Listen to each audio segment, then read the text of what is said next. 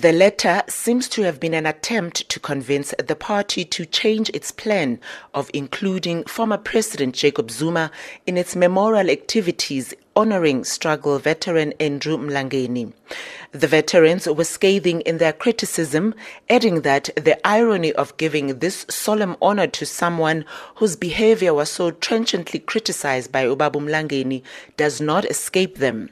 The Ahmed Kathrada Foundation, who also opposed Zuma speaking at any memorial of Mlangeni, shared a clip of the last interview they did with the struggle icon. You see, Zuma has messed up. He stole everything.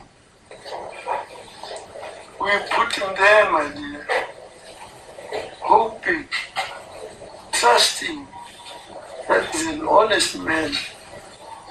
Look what he has done with the Guptas. I don't know where they are now. We can't find them.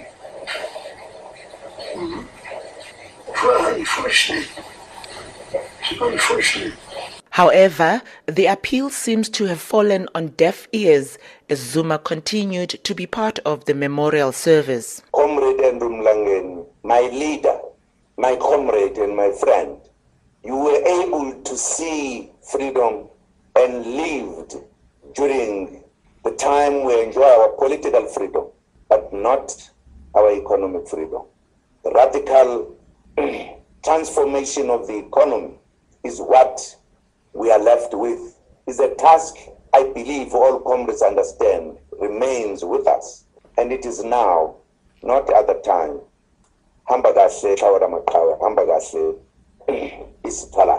In what may be interpreted as a veiled response, ANC's head of organizing, Nomvula Mokonyane, said this is part of the party's ongoing program, which included other former leaders. We're working together with the ANC here in Johannesburg and the branch of the ANC in ensuring that there is an ongoing program.